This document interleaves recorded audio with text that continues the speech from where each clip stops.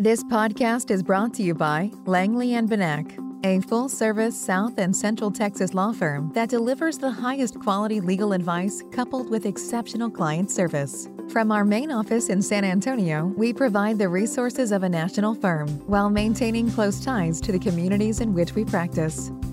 To learn more, please visit us at langleybenak.com. That's langleybenak.com, or call us at 210-736-6000. Today's episode is part 1 of a 7-part series on will contest-focused fiduciary litigation. This series is hosted by attorneys Christopher Hodge and Job Jackson.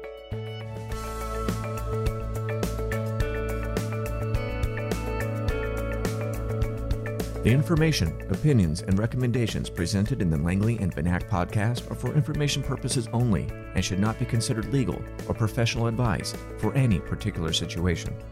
The presentation of this informational content does not create an attorney-client relationship. If you would like to meet with one of our attorneys, please contact us through our website at www.langleybenak.com or call us at 210-736-6600. Hi, and thank you for joining us. My name is Chris Hodge, and I'm here with Job Jackson. I am a partner at Langley & Benak Law Firm in San Antonio, Texas. I started working at Langley & Benak in 2005, straight out of law school from St. Mary's here in San Antonio, and my practice over the course of the last 14 or so years has been about 95% probate, estate, trust, and fiduciary litigation. Over the course of the past 5 to 10 years, my practice has become 100% fiduciary litigation. And Job joined us about a year and a half ago, and he's been helping out a lot in the fiduciary litigation area. Yes, hi, my name's Job Jackson. Like Chris said, I've been with the firm for a few years now. I graduated from Texas Tech School of Law, and prior to entering private practice, I was a briefing attorney at the Texas Fourth Court of Appeals in San Antonio. These days, I focus my practice primarily on probate, estate, and trust fiduciary litigation. And so as a part of this series, we're going to be doing 7 different discussions on topics that relate to or center around fiduciary litigation. So our first topic today is just in general about what happens when a loved one dies and whether or not you have a will, whether you don't have a will. So, Job, what would you tell our listeners about if you have someone that dies in your family and you're wondering, what do we do next about this inheritance thing? What advice would you give them? The first step that they have is trying to find it if they have a will for the person who's passed away. And that's so important because in Texas, there's 2 ways to handle a person's estate after they've passed away. You can probate a will, which requires having a valid will, which can usually streamline the process and control costs and, importantly, carry out the person's intent for what they want to happen with their property after they passed away. If you can't find a will, you're going to be left with what's called intestacy, which is a process set up by the Texas legislature to distribute the deceased person's property according to a framework set out by the legislature. And I think, Job, one of the important things to talk about here, and we're going to talk about this in more detail in a later episode, but your will and intestate succession, or the decedent. When I talk about a decedent or a testator, so that's the person that died. And so the decedent's will or their estate is just what they haven't otherwise transferred to other people. And so by that I mean, and I think a lot of people really don't understand this, that when they go to a bank or they go to a financial institution and they open an account, there's a lot of times an option to check various boxes that basically take that account out of their estate or out of the purview of their will when they die and give it to whoever they are giving those rights to. So in general, Lots of accounts in Texas get designated as either a joint with right of survivorship account or a pay on death account because it's convenient for the owners of these accounts to check a box that says, when I die, I want my son to get this account, or this is going to be a joint account with my daughter or with my spouse or with whoever, and then they check the box that gives that other joint owner of the account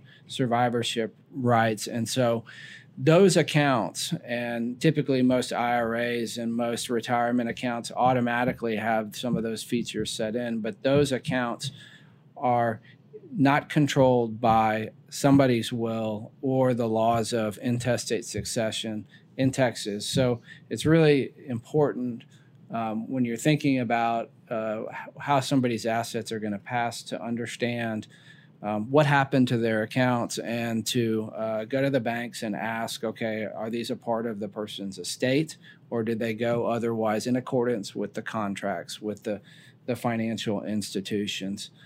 So, but looking at a will and looking at somebody's estate. So, Job, what is a valid will in Texas? That's a great starting point. It's okay, you think you found a will, but what actually is a valid will? Well, in Texas, the legislature has set out in what's called the Texas Estates Code, and is formerly the Probate Code, that a valid will must be, first, it has to be in writing, and it has to be signed by the testator in person, or it can be signed by another person on behalf of the testator, so long as that occurs in the testator's presence and under the testator's direction. And let me jump in real fast on that. So the signature, let's talk about the signature. Is Texas law has been extremely lenient on what is it required to be a signature. And so as you just said, somebody else can actually sign the document, sign the will for the testator. But in addition, other Texas cases have held that an X by the testator, if they intended that to be their signature, that was valid. Or if somebody was unable to sign, and their course of dealing in life at or around the time the will was done was to use a stamp to sign something, Texas law has found that that's valid. So Texas law, again, has been very lenient on what is required when the actual signature of the testator. And so, the step one for a valid will is it has to be signed, right? The second step is it has to be attested by 2 or more credible witnesses who are at least 14 years of age and who subscribe their names to the will in their own handwriting in the testator's presence. And that last part is especially important, that the witnesses actually have to witness the signing of the will. They have to be in the presence. A situation that's been litigated where that can be problematic is if, for instance, you have a loved one who's in the hospital who executes a will in their hospital room, but the witnesses were actually out in the hallway when the loved one signed the will. So they didn't actually see him sign it. They were out in the hallway. That's a problem, and that can lead to an attack that the will is invalid based on a formality because the witnesses were not actually in the testator's presence when it was signed. Or let's say you have a scenario where they're just in another room of the house, or you have witnesses that are coming in and out of the room, and all of this eventually gets flushed out through a will contest and through depositions of the witnesses to say, where were you, where was the testator? But in the event one of the witnesses didn't actually see the testator sign the will, then the will is presumptively invalid because it was not actually witnessed. The signature was not actually witnessed by those two individuals. What about the age of the witnesses? What does Texas law say? How old do they have to be? They only have to be 14 and credible. Okay, and so what does it mean to be credible under Texas law, Job? Well, for one, you probably don't want someone who's a convicted felon as a witness on your will. That's going to hurt their credibility. But really, when you're looking at a witness for a will, you want someone who can come into court. And the whole purpose of the witness to begin with is to have someone who could come into court after the decedent has passed away and could effectively testify to the court that they saw the decedent execute that will as their last will and testament. So really, you want someone who would be able to do that in a convincing fashion. And Texas law is also a little bit strict on who can be witnesses. And so if you're essentially a family member that's within a 1 or 2 degree of the testator, you can be a witness to the will. But if you're not, for instance, the attorney that is drafting the will can't witness the will. But if you are a beneficiary, you cannot. In general, you can't witness the will unless you're a pretty close family member. Correct. There's an exception for family members as witnesses, but for instance, if you have the situation where a drafting attorney has included themselves as a beneficiary in the will, and then they're also a witness to the will, they cannot take from the will because they are a witness. And that would apply to a family friend as well.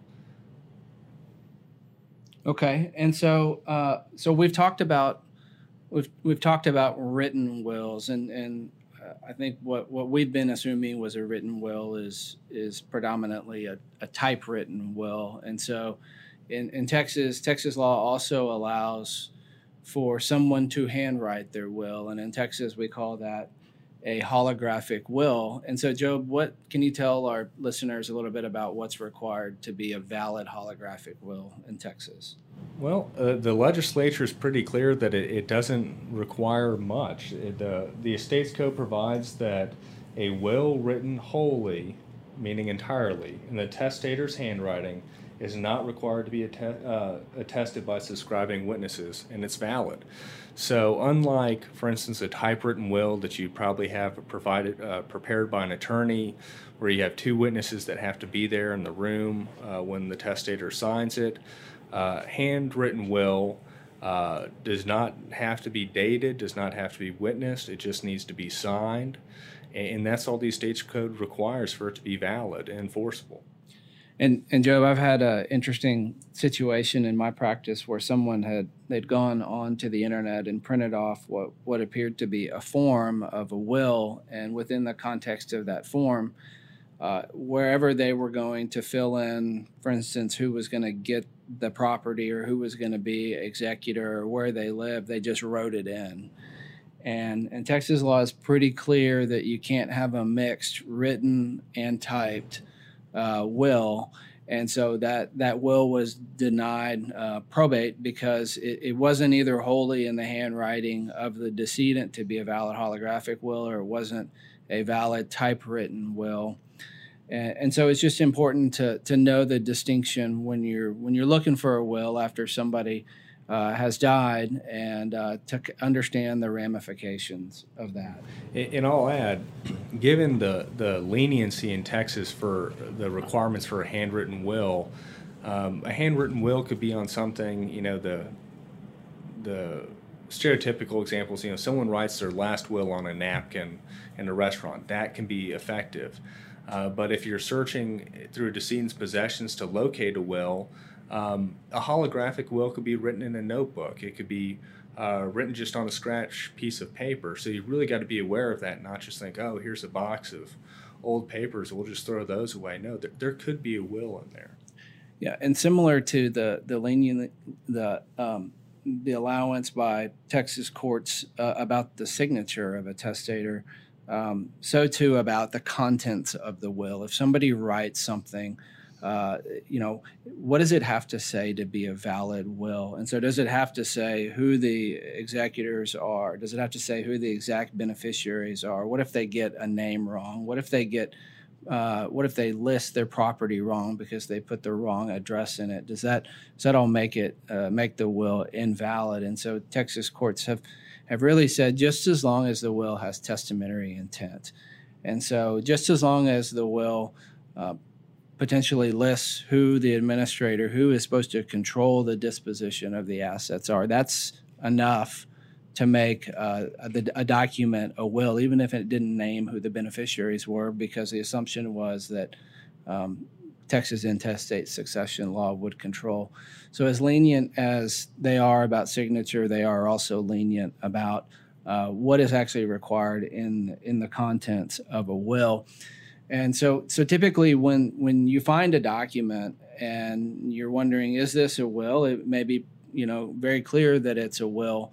Our Texas courts require that what you offer for probate is the original last will and testament. So that's the original document that the decedent, testator, the person who has now died, who signed the document, the original document, be provided to the court, be given to the court. But what if you don't have the original? Job, can we talk a little bit about trying to probate a copy of the will? Sure. And in probating a copy of the will, it's not impossible, but you have some hurdles. And we've been approached by a number of people where they know that their loved one had a will, but they just can't find it. They tried to contact who they thought the attorney was that had prepared it, and they've just run into dead ends, but they do have a copy of it. And when they go to probate that, the first hurdle that they're going to reach is the fact that in Texas, there's a presumption that when the original will cannot be located and was last seen in the testator's possession, the presumption is that the testator destroyed the will with the intent of revoking it. So basically, if you can't find it, if you can't find the original, Texas presumes that they tore it up and destroyed it and did not want it to be effective.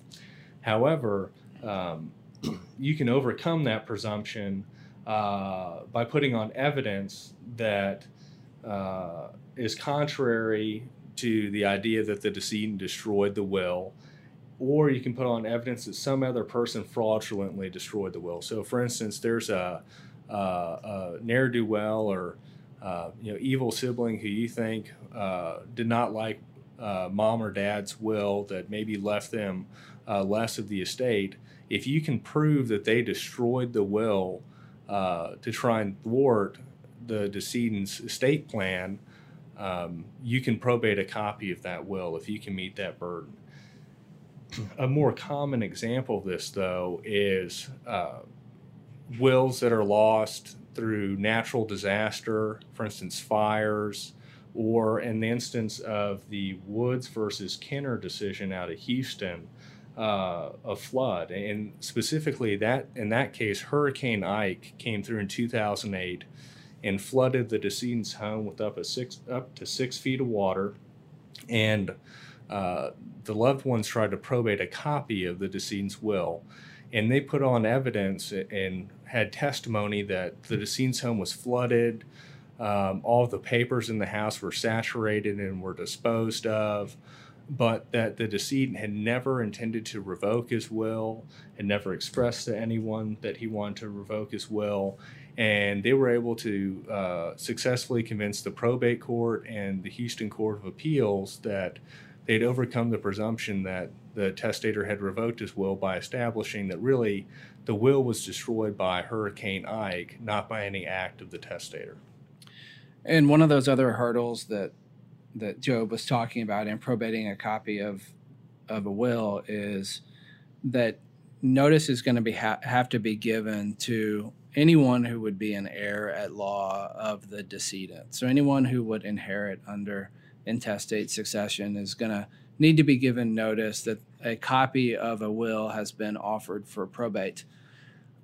You might think that you should get notice anyway of a probate proceeding, but generally in Texas, if an original will has been offered for probate, the only notice that's required prior to that will being admitted to probate is that the county clerk post notice somewhere at the courthouse, and then within 10 days or after a 10-day waiting period, a hearing can be held to admit a will to probate without specifically giving notice to anyone listed in the will as a beneficiary or any of the decedent's heirs at law. So it's just one more hurdle to admitting a copy of a will to probate is that the heirs at law are required to be given notice. And another consideration to add is, for instance, you think about the Woods versus Kenner decision that we just discussed with Hurricane Ike is that was a trial to admit the will. You had to put on witnesses. You had to find people and try and prove your case. And you're probably thinking that that's expensive, and that's because it is. So if you have the original will, you're really saving a lot of money versus trying to probate a copy of the will.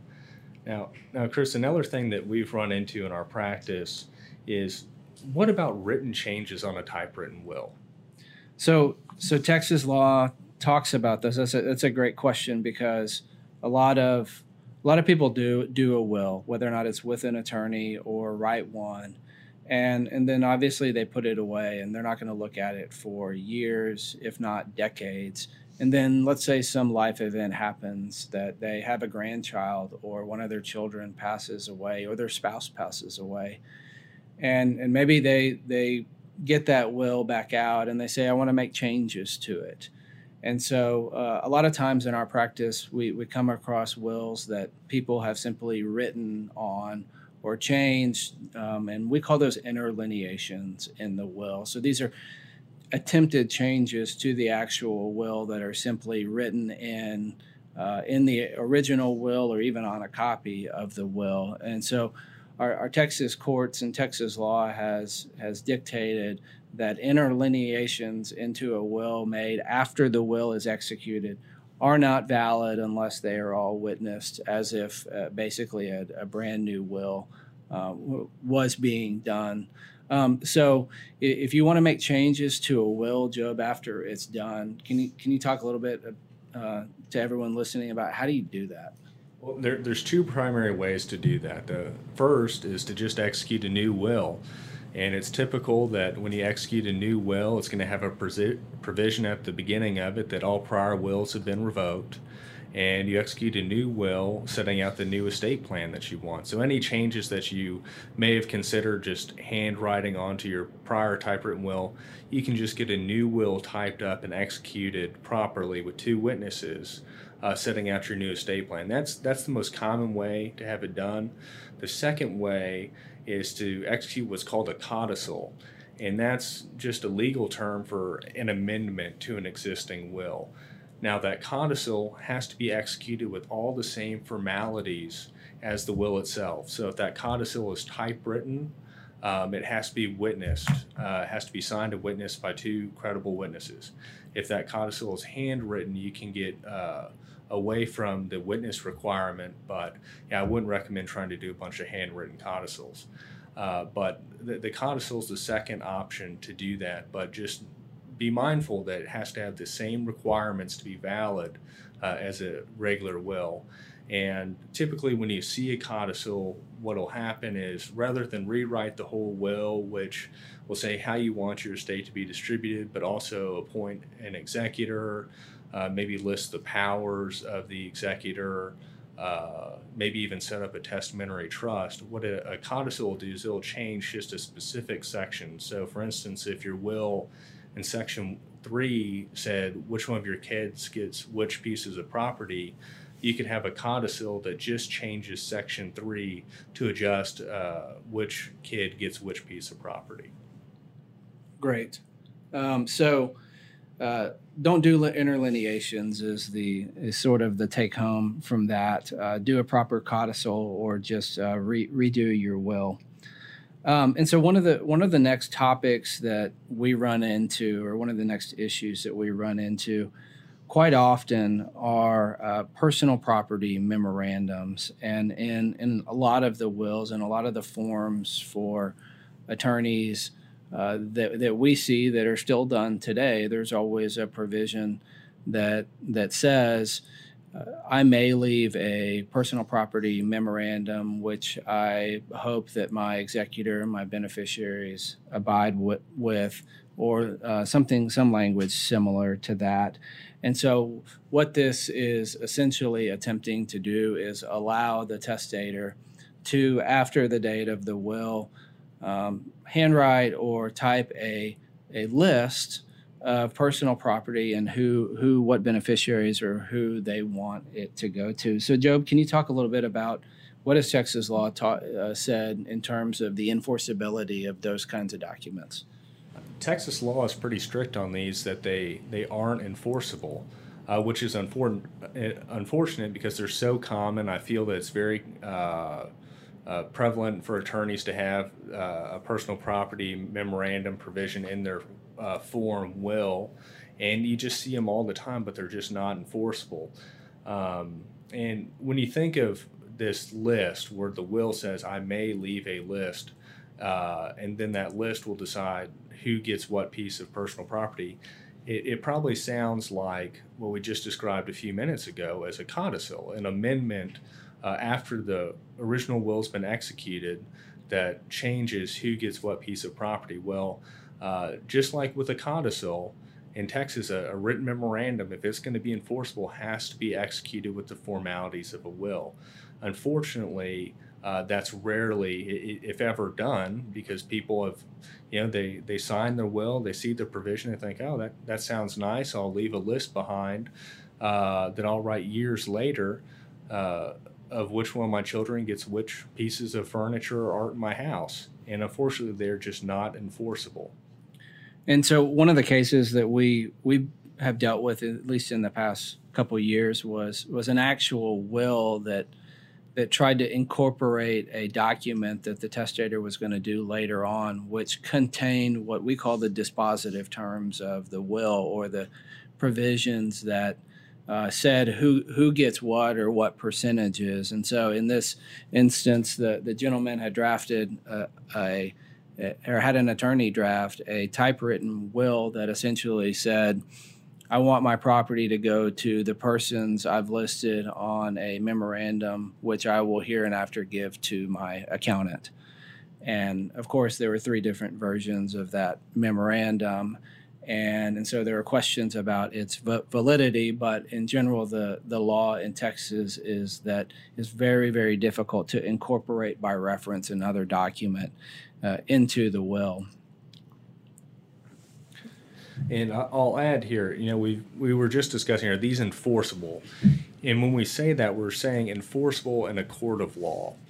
Okay, now it may have been the case that in prior estates that you've dealt with a loved one or a distant relative, there's been a personal property memorandum and everyone followed it and it all worked out exactly as the decedent had wanted.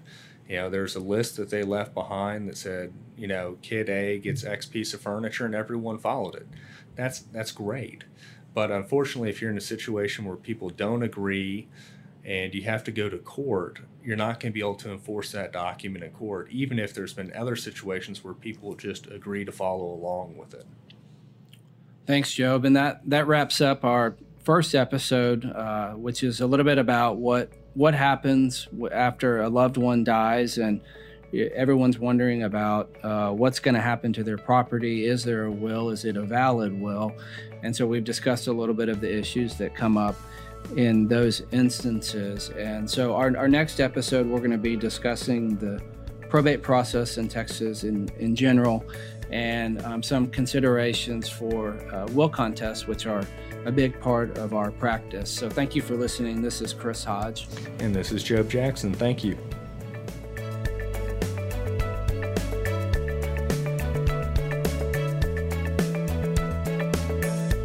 Thank you for joining us today for the Langley and Benak podcast. Please subscribe to get the latest updates.